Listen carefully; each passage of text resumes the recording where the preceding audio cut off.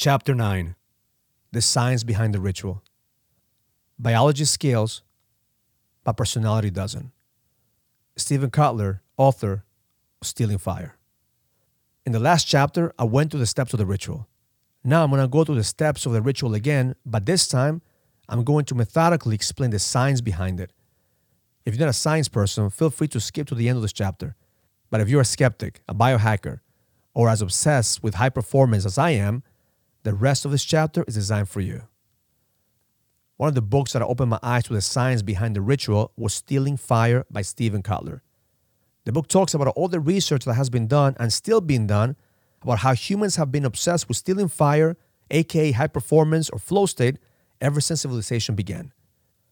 In Greek mythology, Prometheus stole fire from the gods in order to give humans a chance to tap into godlike powers. In today's world, high achievers are constantly looking for the latest hack and chase that fire to give them the edge they need to reach their ultimate potential. Stephen Kotler's research is based on the science to achieve flow state. When I met him, he said a phrase that made everything click for me. Personality doesn't scale. Biology scales. It made perfect sense. My ritual works because every person who does it brings his own past experiences to it. But the work that the human brain is doing is the same for everyone. The ritual is a form of active meditation. The goal of my ritual is to train your brain to make it easier to achieve a state of flow. The flow state has several names, including being in the zone, the deep now, hyperfocus. During flow, the inner critic shuts down. Your sense of self disappears. Your dorsolateral prefrontal cortex, the part of your brain that includes your self-consciousness and tracks your sense of linear time, goes dark. The voice in your head that frets and doubts about making wrong choices shuts down. Your brain makes gamma waves, which connects ideas and experiences into the brain that wouldn't otherwise be connected, which unlocks creativity. Your reaction time quickens. Your capacity to endure pain shoots up. This is that elusive state where you perform at your best. This is the flow state. When you're in flow, your brain is flooded with big 5 chemicals. Here are what they are. Dopamine, called the feel-good reward chemical. It increases attention and the ability to process information and pattern recognition. Norepinephrine, also a feel-good chemical. This one increases your heart rate and activates other fight or flight mechanisms. It increases arousal and alertness to promote vigilance, enhances information and retrieval of memory. Is your brain on speed? When dopamine and norepinephrine are combined, your ability to concentrate and focus is both enhanced and rewarded. Endorphins. These chemicals are associated with the runner's high because they're released during heavy physical activity. Endorphins lower the intensity of pain and discomfort. If you ever wonder how fighters can still stand after being kicked with the same force of a car going 35 miles per hour, you could thank endorphins, which can be 100 times more powerful than morphine. Anandamide, sometimes called the bliss molecule. Anandamide is a neurotransmitter that operates off the endocannabinoid system of the brain. It inhibits fear, elevates mood, reduces pain, aids respiration, and improves lateral thinking. As the name implies, as well as it may sound, the endocannabinoid system is a specific adaptation for the human body to interact with the THC in cannabis, which induces a sense of euphoria. The stereotype of a pot smoker noticing a carpet for the first time is a lateral thinking in action. When in flow, your brain produces this bliss molecule in its own. Serotonin. This regulates mood and gives you a feeling of peace and tranquility. Low levels of serotonin are associated with depression, so the more the better. Wow, your brain can do all this in flow state without using dangerous drugs. It's no wonder that flow state is considered the most addictive state your brain can be on. Surfers and other extreme athletes achieve the state of flow, which is why they're constantly doing it despite or because of the danger. Fortunately for you, when you do the ritual, there is no risk of being eaten by a shark. The more you tap into flow state, the easier it is to do it. The brain is much like your muscles. Benefits from exercise. Doing the ritual is the best way I've found to prime your mind to enter flow state. The best time to do the ritual is first thing in the morning. It's important to create a habit. If you can make doing the ritual part of your morning routine and put it ahead of your shower and coffee, you're already making it a choice to do the hard work necessary to be successful rather than hit the snooze alarm for other 10 minutes. Sleep inertia is a real thing. It takes about 30 minutes to switch from your relaxed sleeping state to an alert state. In the 30-minute interim, you're often groggy. You're more prone to making mistakes, even doing simple tasks. Even if you feel wide awake, you could slip into a groggy state for a minute or so as your brain wakes up. This is fine if you're just making coffee and toast, but it's very bad if you're operating heavy machinery.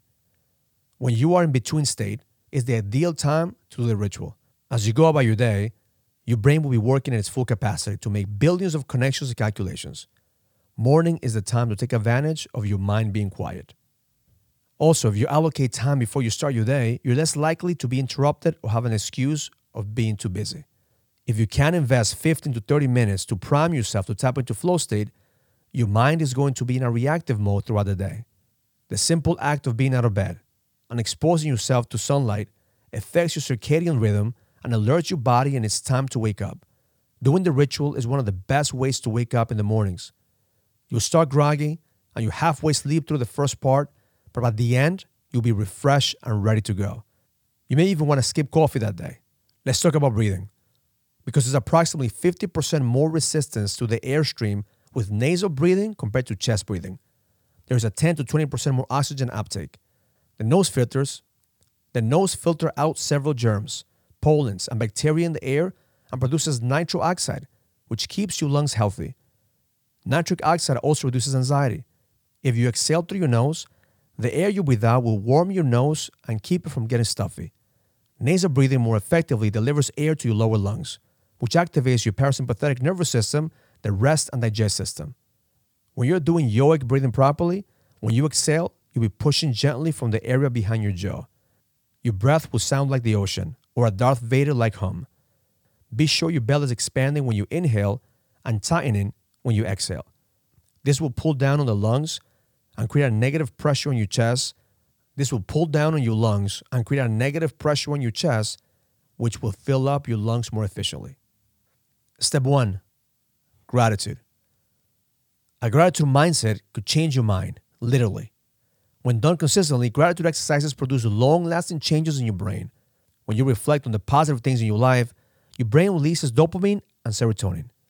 Thinking about the things that make you feel grateful increases neural sensitivity in the medial prefrontal cortex, the area of the brain associated with learning and decision-making. People who practice gratitude have reduced daily feelings of anxiety. When you're sleeping, your brain produces delta waves.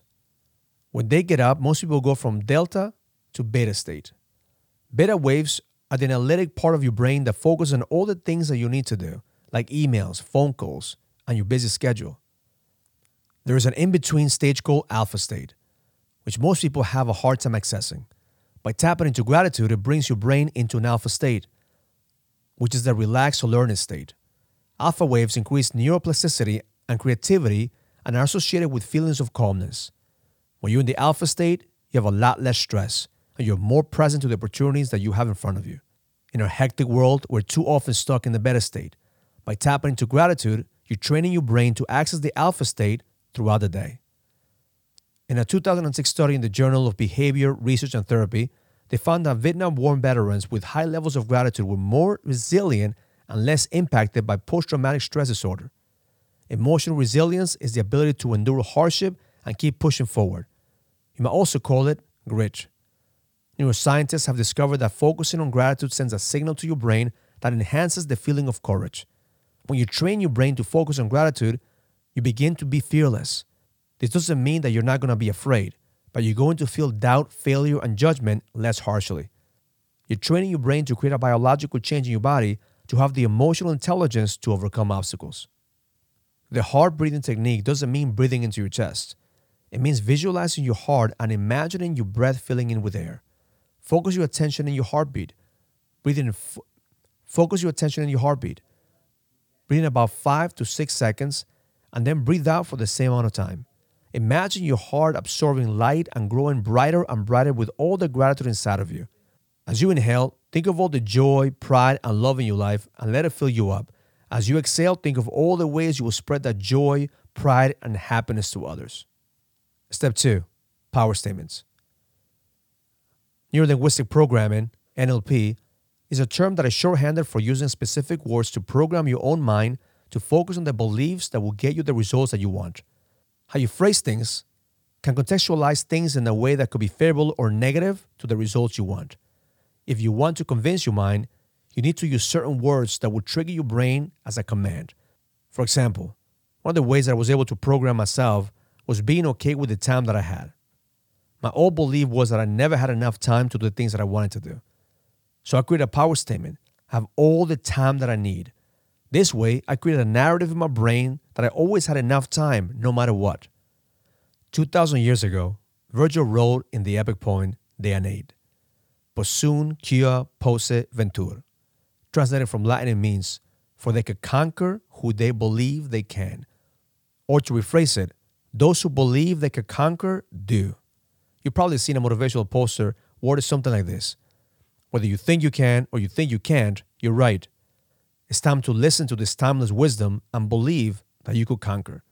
The power statements you're writing are a narrative about yourself. I always say that you're not your story. This is your chance to create your own story every single day.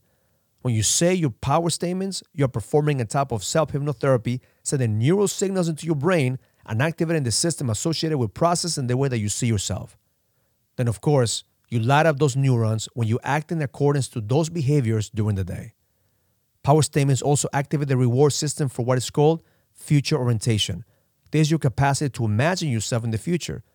Put another way, you're creating the higher version of yourself daily. Following are some tips of writing your power statements. Keep them short and simple. Use the present tense, not the future tense. Use the word I or me in the power statement. If a negative belief is constantly going through your brain during the day, use it as inspiration to write a power statement that conquers it. Do not use the words try or I will. Instead, say I am or I do. Instead of saying I will try to increase my business every day, say I am increasing my business every day.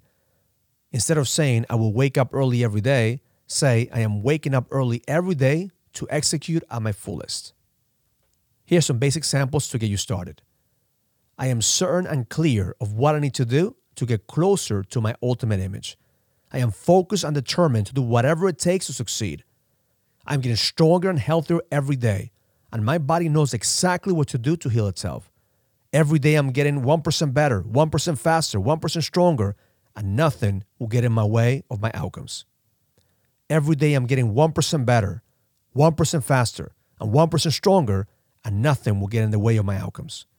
I am guided, and I know that life is giving me what I need to grow every day.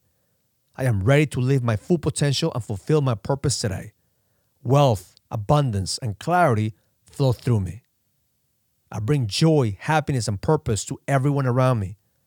Every challenge and adversity that I face makes me stronger and helps me go to the next level. I have all the time that I need, and I enjoy every minute of my life. Money is an exchange of value, and I always bring more value to the market than anyone else. I'm attracting people who are helping me tap into my full potential. Now that your brain is listening to an embedded command through NLP, we use physical exercise to cement that command even deeper. I recommend you start with push-ups because it's a compound exercise that requires no equipment and it's easy to start. You don't need fancy equipment. All you need is a clean floor. They're a compound exercise, meaning they work several muscle groups at once. They not only work your triceps and chest, but also your core and lower body to stabilize yourself as you do them. You also strengthen your heart as it pumps blood into your muscles, and as you work larger muscle groups, your body releases HGH, human growth hormone. Doing this exercise can counteract bad posture from sitting all day, stop bone loss, and prevent injuries. The positive effects of push-ups on the brain are a little less well known, but they are real, and they're amazing. Dr. Majid Fatuhi, Harvard and Johns Hopkins trained neurologist and neuroscientist, says that push-ups are the best exercise for the brain, particularly to prevent the onset of Alzheimer's disease. When you do push-ups, you're sending blood to your brain as well as your muscles. This helps your brain function and memory.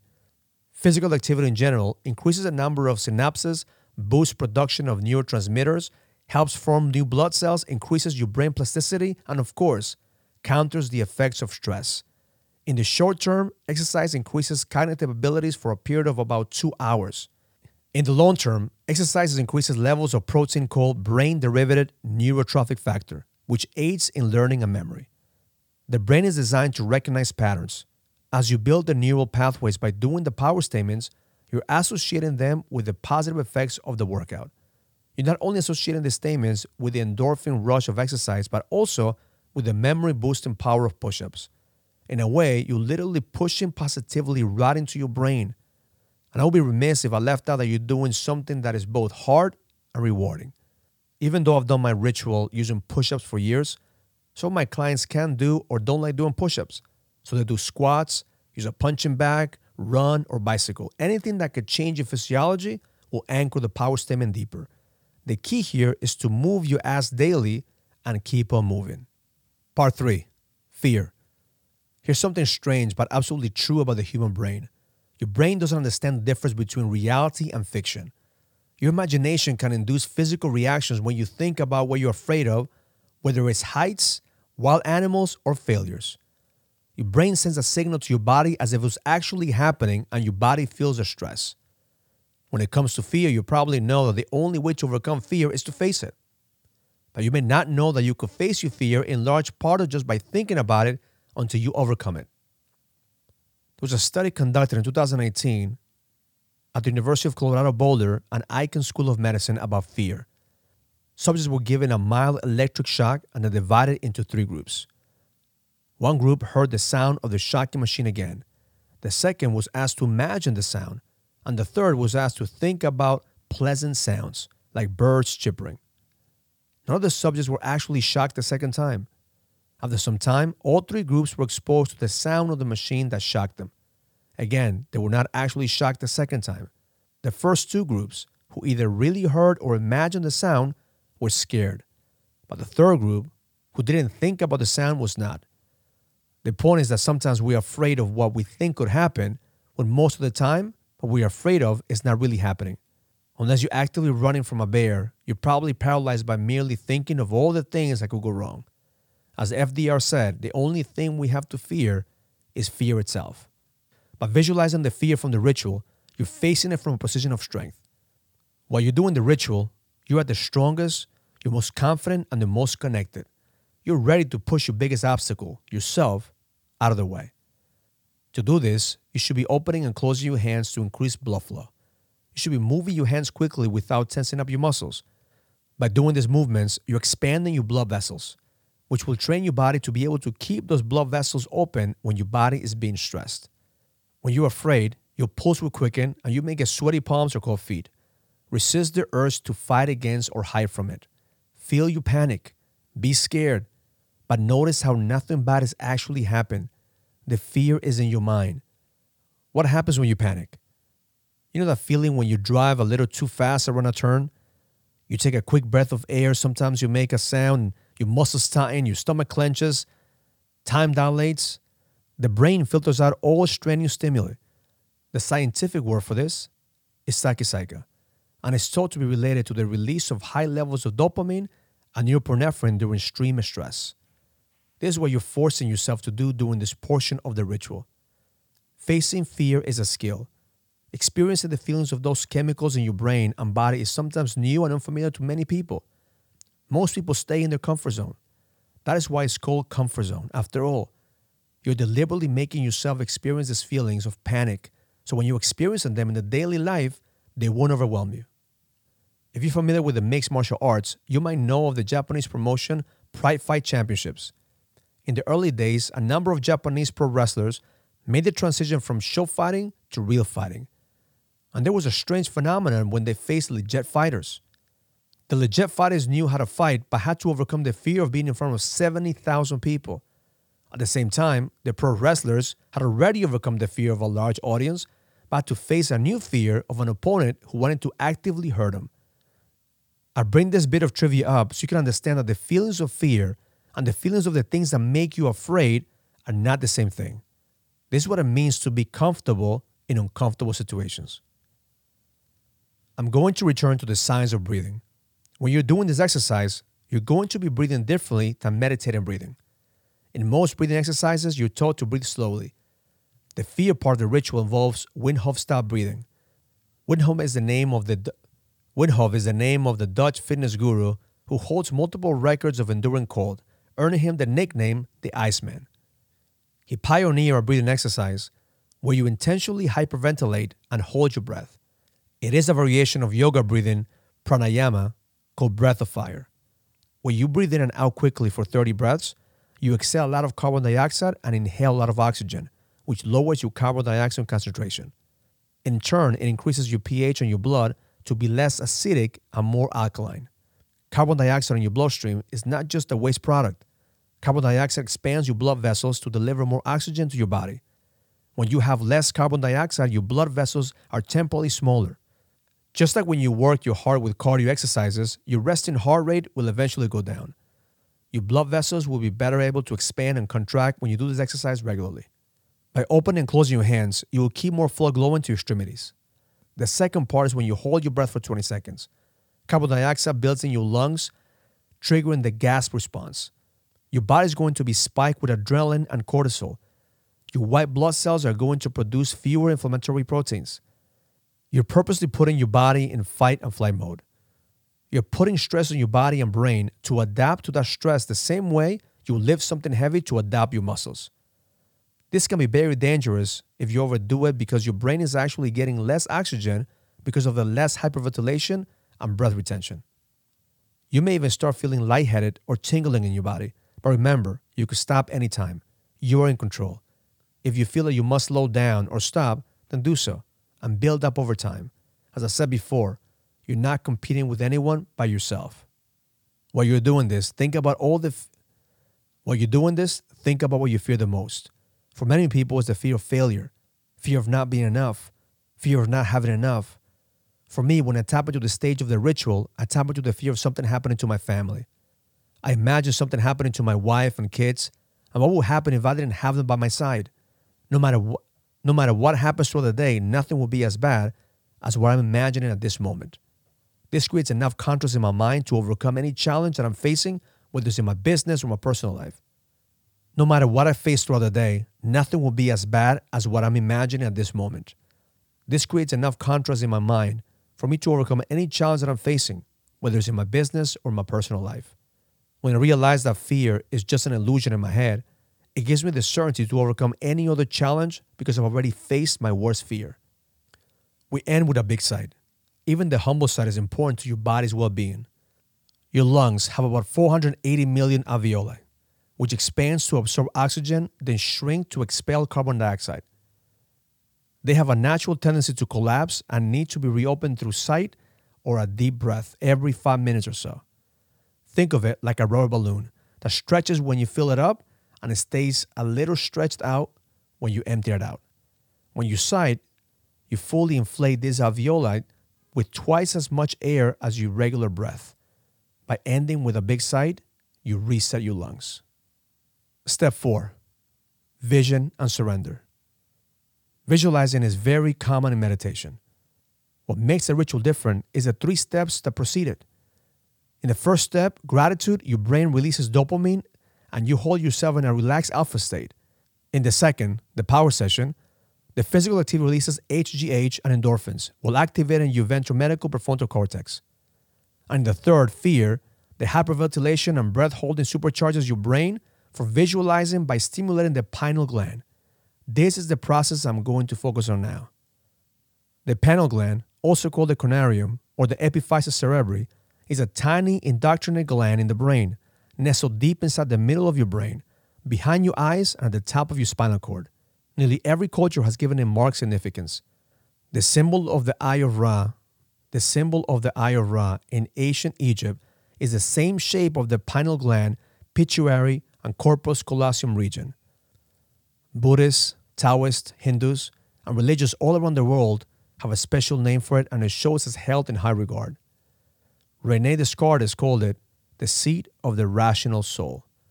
Regardless of your religious beliefs, the pineal gland produces DMT, dimethyltryptamine, a powerful psychedelic while you sleep. Until recently, it was thought that the only way to get DMT was to consume in a form of psychedelics like LSD, ayahuasca, or mushrooms. Whether or not a human brain can produce DMT in an awakened state was and still is a subject of much scientific scrutiny.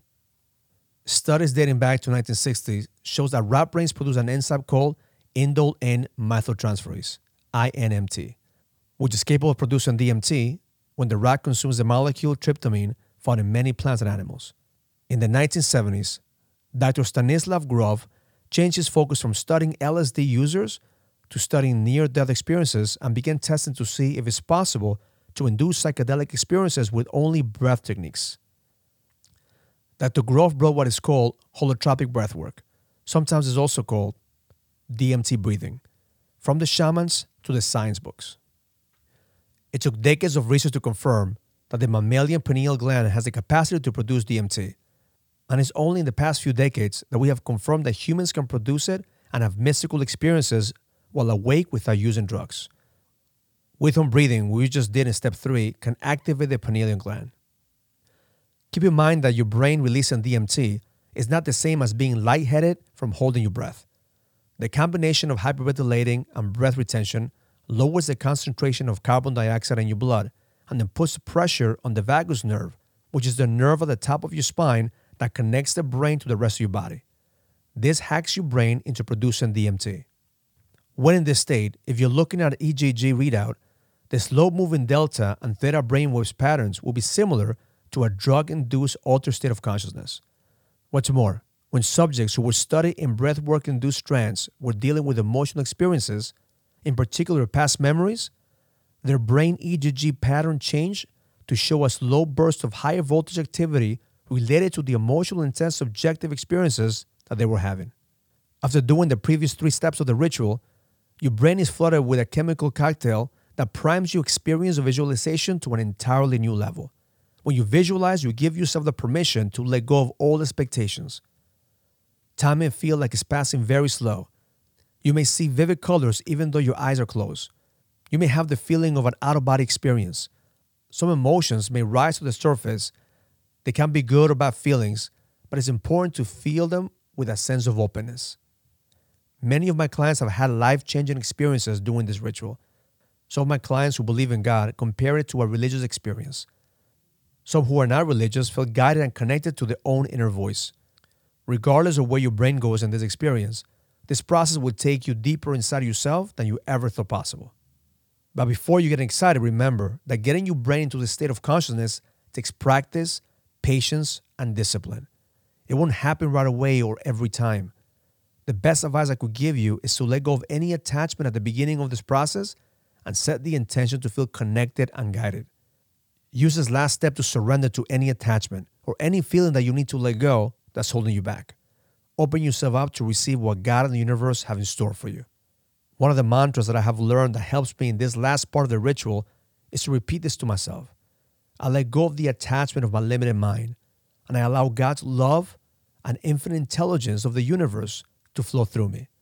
I take a deep breath and repeat this 3 times as I feel the emotions rising to the surface. This exercise will give you one of the most powerful and deep experiences in your life. I've been practicing this for years, and the secret is the compound effect that you get from doing this on a daily basis. Don't be discouraged if you don't have a deep experience at the beginning. Most people's brains are so full of noise that little by little we need to condition our minds to quiet the noise so we can experience a deep level of connection.